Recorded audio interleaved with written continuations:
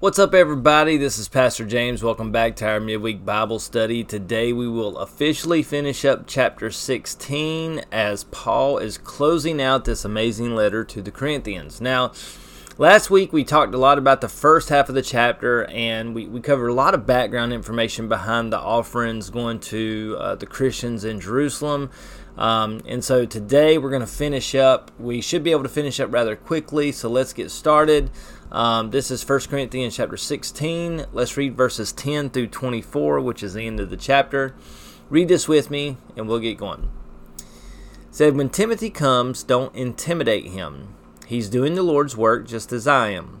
Don't let anyone treat him with contempt. Send him on his way with your blessings when he returns to me.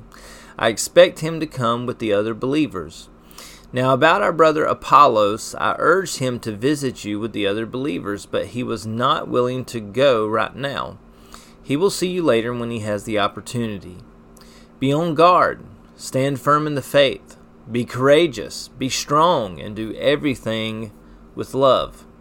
You know that Stephanas and his household were the first of the harvest of believers in Greece, as they are spending their lives in service to God's people. I urge you, dear brothers and sisters, to submit to them and others like them who serve with such devotion. I am very glad that Stephanas, Fortunatus, and Achaicus have come here. They have been providing the help you weren't here to give me. They have a wonderful encouragement to me, as they have been to you. You must show your appreciation to all who serve so well. The churches here in the province of Asia send greetings in the Lord, as do Aquila and Priscilla and all the others who gather in their home for church meetings. All the brothers and sisters here send greetings to you. Greet each other with a sacred kiss. Here is my greeting in my own handwriting, Paul. If anyone does not love the Lord, that person is cursed. Our Lord come. May the grace of the Lord Jesus be with you. My love to all of you in Christ Jesus." All right, so let's talk about this and let's finish this chapter and this book up. It's obvious that Paul had difficulties with the people in Corinth respecting him as an apostle, and we talked a lot about that earlier on in the beginning of this book. And so it would not be surprising that he would worry as to whether or not the church in Corinth would treat Timothy with respect, as Timothy was very close to Paul and worked directly under him. And so Paul loves Timothy very much. This is basically his disciple, his young protege, and he's one of the most aspiring people that is with Paul during this time, as Paul has a lot of confidence in Timothy. Now, he calls the Corinthians to protect Timothy as he is young. And yes, Timothy deserves respect, as all Christian brothers and sisters deserve respect, but he is a young leader, and Paul knows that to be mistreated by a group of believers could have a drastic impact on him, as being mistreated by Christians, and I'm throwing quotations around that right now, often has a drastic impact on anyone. So, just being aware of that. Anyone who's mistreated by a church or a group of believers, or anyone who calls himself a Christian, if you've been mistreated by anyone, that can have a really drastic impact on you, because it's very confusing, because you think that a person who claims to be a believer in Christ should know better. And yes, they should know better. But at the same time, we have to remember that we're all people and we're not perfect and we all fail. And, we don't always make good judgment. Even myself, as an individual, I don't always do or say the right thing. And at the same time, I've been mistreated by other people who have called themselves Christians, and I've been mistreated by people who are pastors and leaders in the church. And it's very difficult to overcome that, because it always affects you differently when those people do it. And it's interesting that we see in 1 Timothy chapter 4, verse 12, where Paul directly encourages Timothy not to let anyone look down on him because of his age. And it could be that Timothy may have struggled with confidence. He struggled with allowing people to mistreat him or to not show him respect. He just may have not been very confident because of his age, because Timothy was young. But it kind of seems to be a little bit of a recurring issue, as it's mentioned a couple times in Scripture. And so that might be why Paul is encouraging the church in Corinth to really make sure they treat him with respect. But also the people in Corinth were really not doing very well. And so I think it's important to understand it's probably a little bit of both as Paul's encouraging them to do the right thing. Anyway, this letter infers that Timothy is on his way to Paul.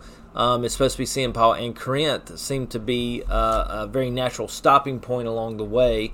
And so Paul's going to be stopping in Corinth, and Paul wants the visit to go well for Timothy and the Corinthian church. And this is why he reminds them of their duty to show love, respect, and to give blessings to their fellow believers in the midst of all this. Now, the writing about Apollos in verse 12 is a little interesting because Apollos seems to have been considered one of the apostles, and the apostles did not necessarily have lordship over one another, and I think that's really important to remember.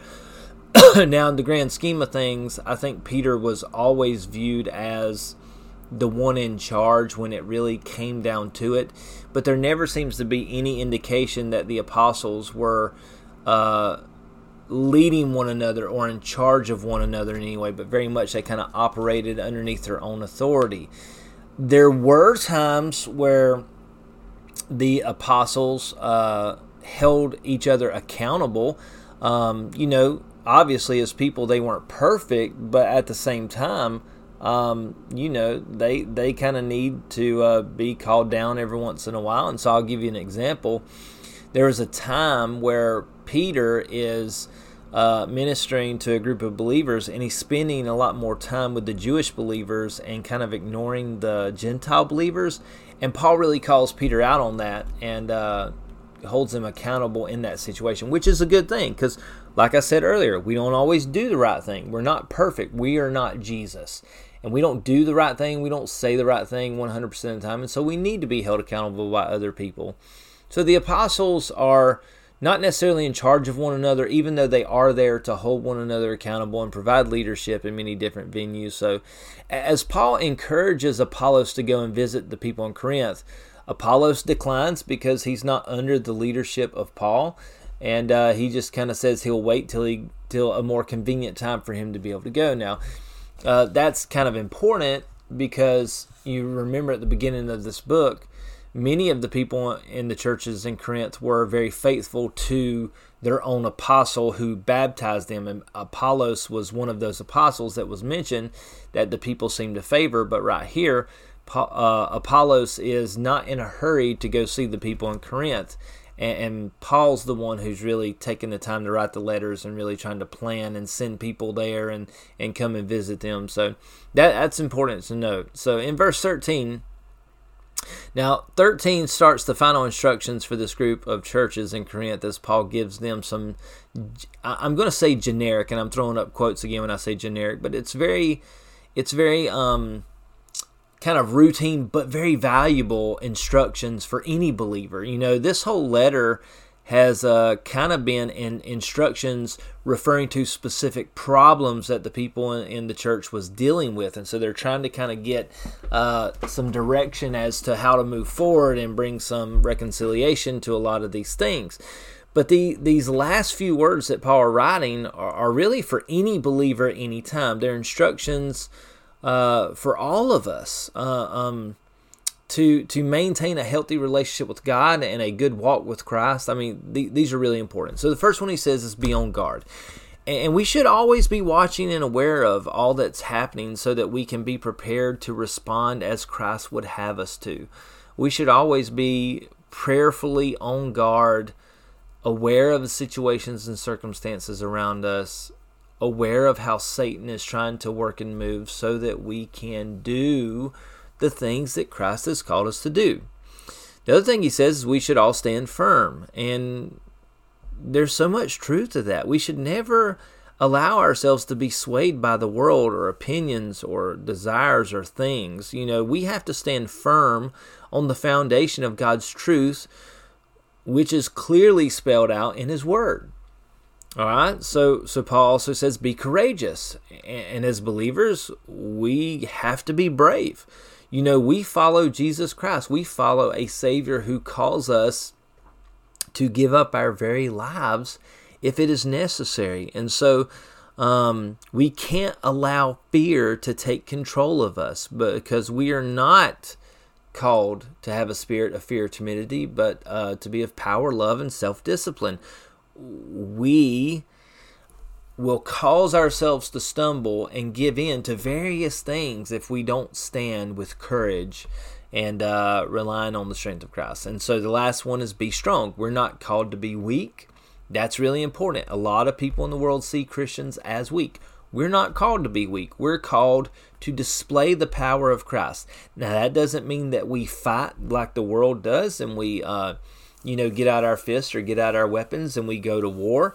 But it does mean that we stand strong and that we not allow ourselves to be taken advantage of or anything like that. But we are very aware of the things that God has called us to do, and that we are making sure that in our lives we're doing that. And in situations and circumstances, allowing people to get the better of us might be exactly what God's calling us to do. And we have to be strong enough to allow ourselves to do that, to allow ourselves to be taken advantage of in the name of Jesus.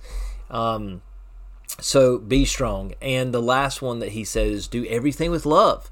Remember chapter 13, there was an entire chapter in this book devoted to love being the greatest and most important thing that you can do as a Christian. So do everything with love, because God is love. All right. So verse 15, and we're getting to the end. Paul begins to commend Stephanas and his household. And this is pretty significant because it seems that Stephanas and Fortunatus and Achaicus are all men that brought the issues and all of the questions from the church in Corinth to Paul to get guidance from him. So these seem to be the three men who have kind of delivered this letter to Paul and these questions to Paul so that Paul can respond in an appropriate way. They are the reason we are getting the book 1 Corinthians.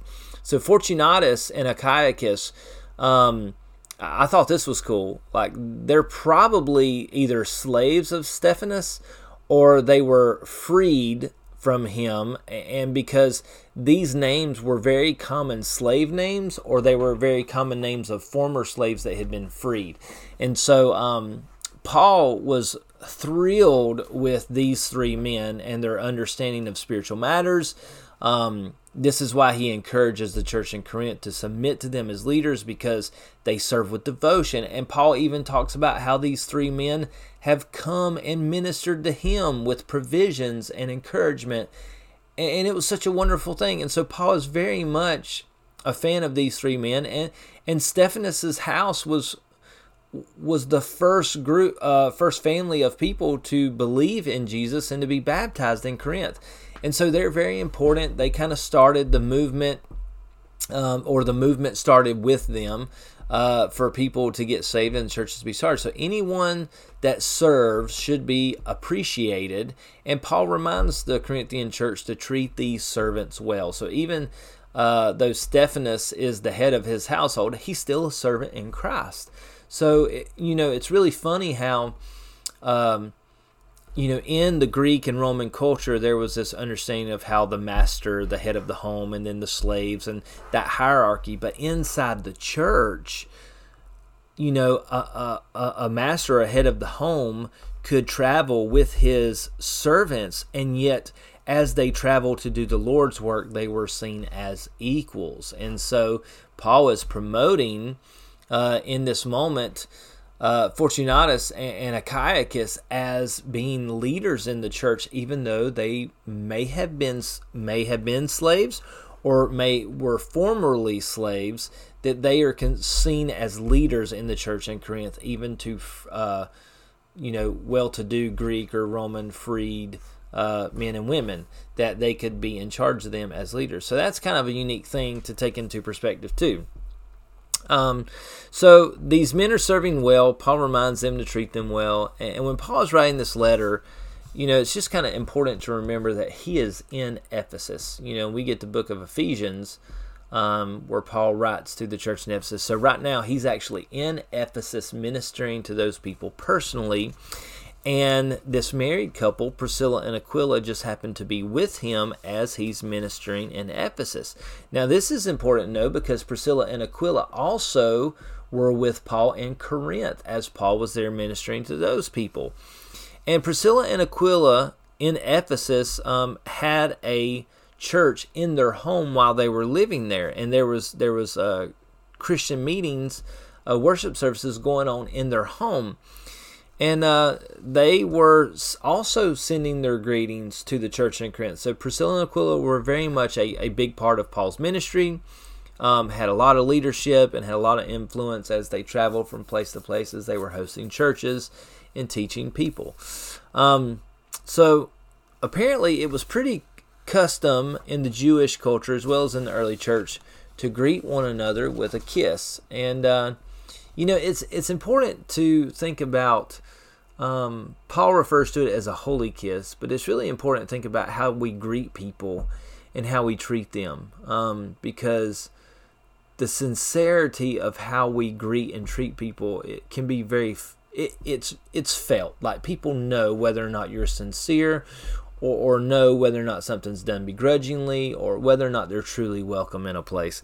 And it's important that as these believers are welcoming one another and taking care of one another, that we are genuinely receiving one another and loving them with true Christian love and affection. And that's why he kind of refers to this as that holy kiss, because it has to be genuine. All right?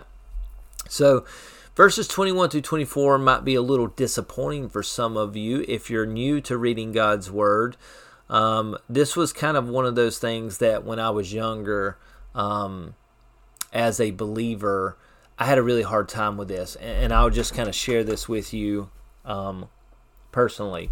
I absolutely hate getting cards from people who just signed their name. And I've never said that before, but I feel like it's just kind of one of those things, like it's really easy to just buy a card, like, oh, I like this card, I'm going to get it and I'm going to sign my name on it and I'm going to give it to somebody. And I don't know why, and I'm not saying that people do this intentionally, but it just seems like an easy way out. And so basically, if you know me personally, I'll just be honest with you. If I get a card from you and it just has your name in it and you didn't write anything, that card's going in the trash. I love you, but if it's just your name, like I love you, I don't collect autographs from people. But if people write a personal message to me, I always save those. Like I have boxes and drawers full of cards and letters from people that are so meaningful and important to me, because like that message of what they had to say means a lot. And so as a young person, when I began reading scripture and I first realized that Paul was not the actual one writing this letter, I really struggled with that. Like it took me a while to understand why. And probably as I got older and as life got busier and I had more responsibilities and being in ministry role and leadership roles, and I started having to delegate and get people to do things for me that I just did not have the time to do. It wasn't the fact that I did not want to do them. I needed people to help me so that I could accomplish everything that needed to be done. And as Paul is not the one who's actually writing this with his hand, this letter, okay, 1 Corinthians, like 97% of this book is not written by Paul's hand. It's written by one of his assistants' hand, kind of his secretary, who's writing this down. I had a struggle with that early on, and so maybe some of you might be disappointed hearing that, but Paul did not write the majority of this letter.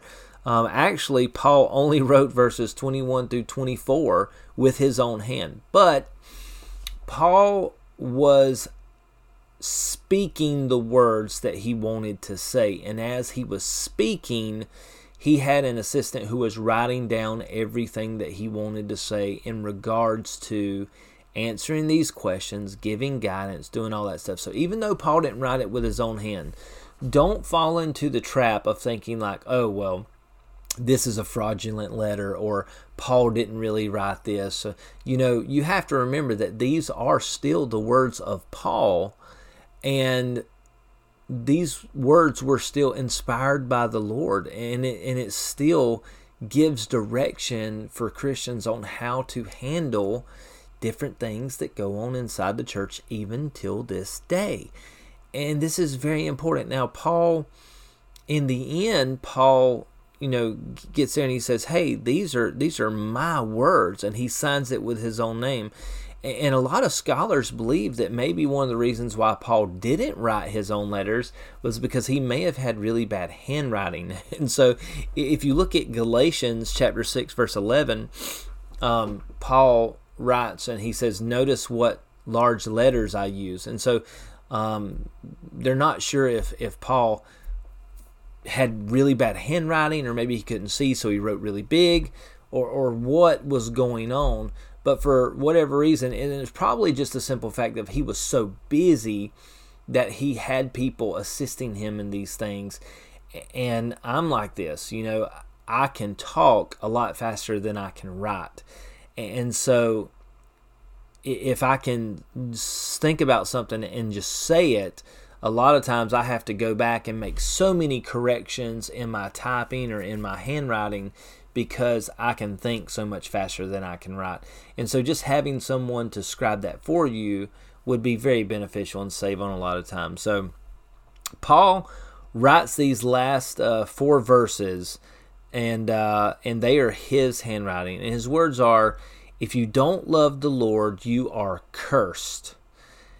And I just think that's a really fascinating thing for Paul, of all the things for Paul to write with his own hand. Why would Paul write that? Why would Paul write, if you don't love the Lord, you're cursed? Well, as I was studying, the Greek word for cursed was anathema, which is also tied to the Jewish custom of discipline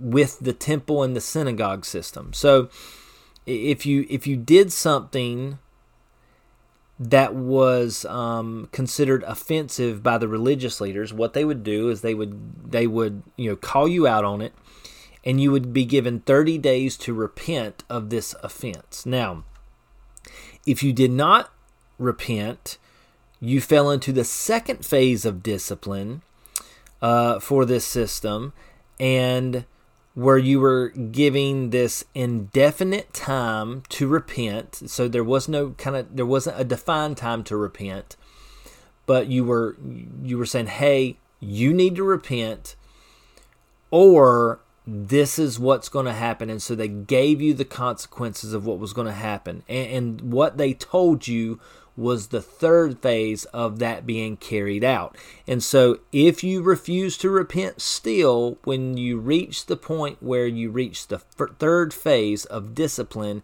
inside the synagogue or temple system, what they would do is you would receive the punishment of anathema, which was you were cut off from the synagogue, you were cut off from the community, and you were no longer even considered a Jew. And once you reach this point where you refuse to repent, and this was pronounced on you, and you experienced anathema, there was no hope of ever being restored to the Jewish community, your Jewish family, or your synagogue ever again. It was permanent. And so what Paul is saying is that anyone who doesn't love Jesus is cut off with no hope permanently.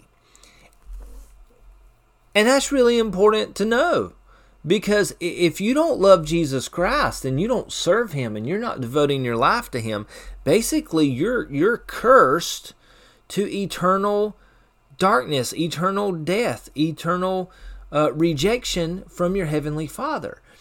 And that's important to understand. So the words that Paul uses to describe this, it's not just like, oh, you're cursed, like, ooh, I'm going to cast this witch spell on you or something and you're cursed that way. No, like you are cursed, and that's what the curse means, is that you are cut off from God eternally. You're cut off from the community eternally. And that's really important. And so, as he closes out this letter,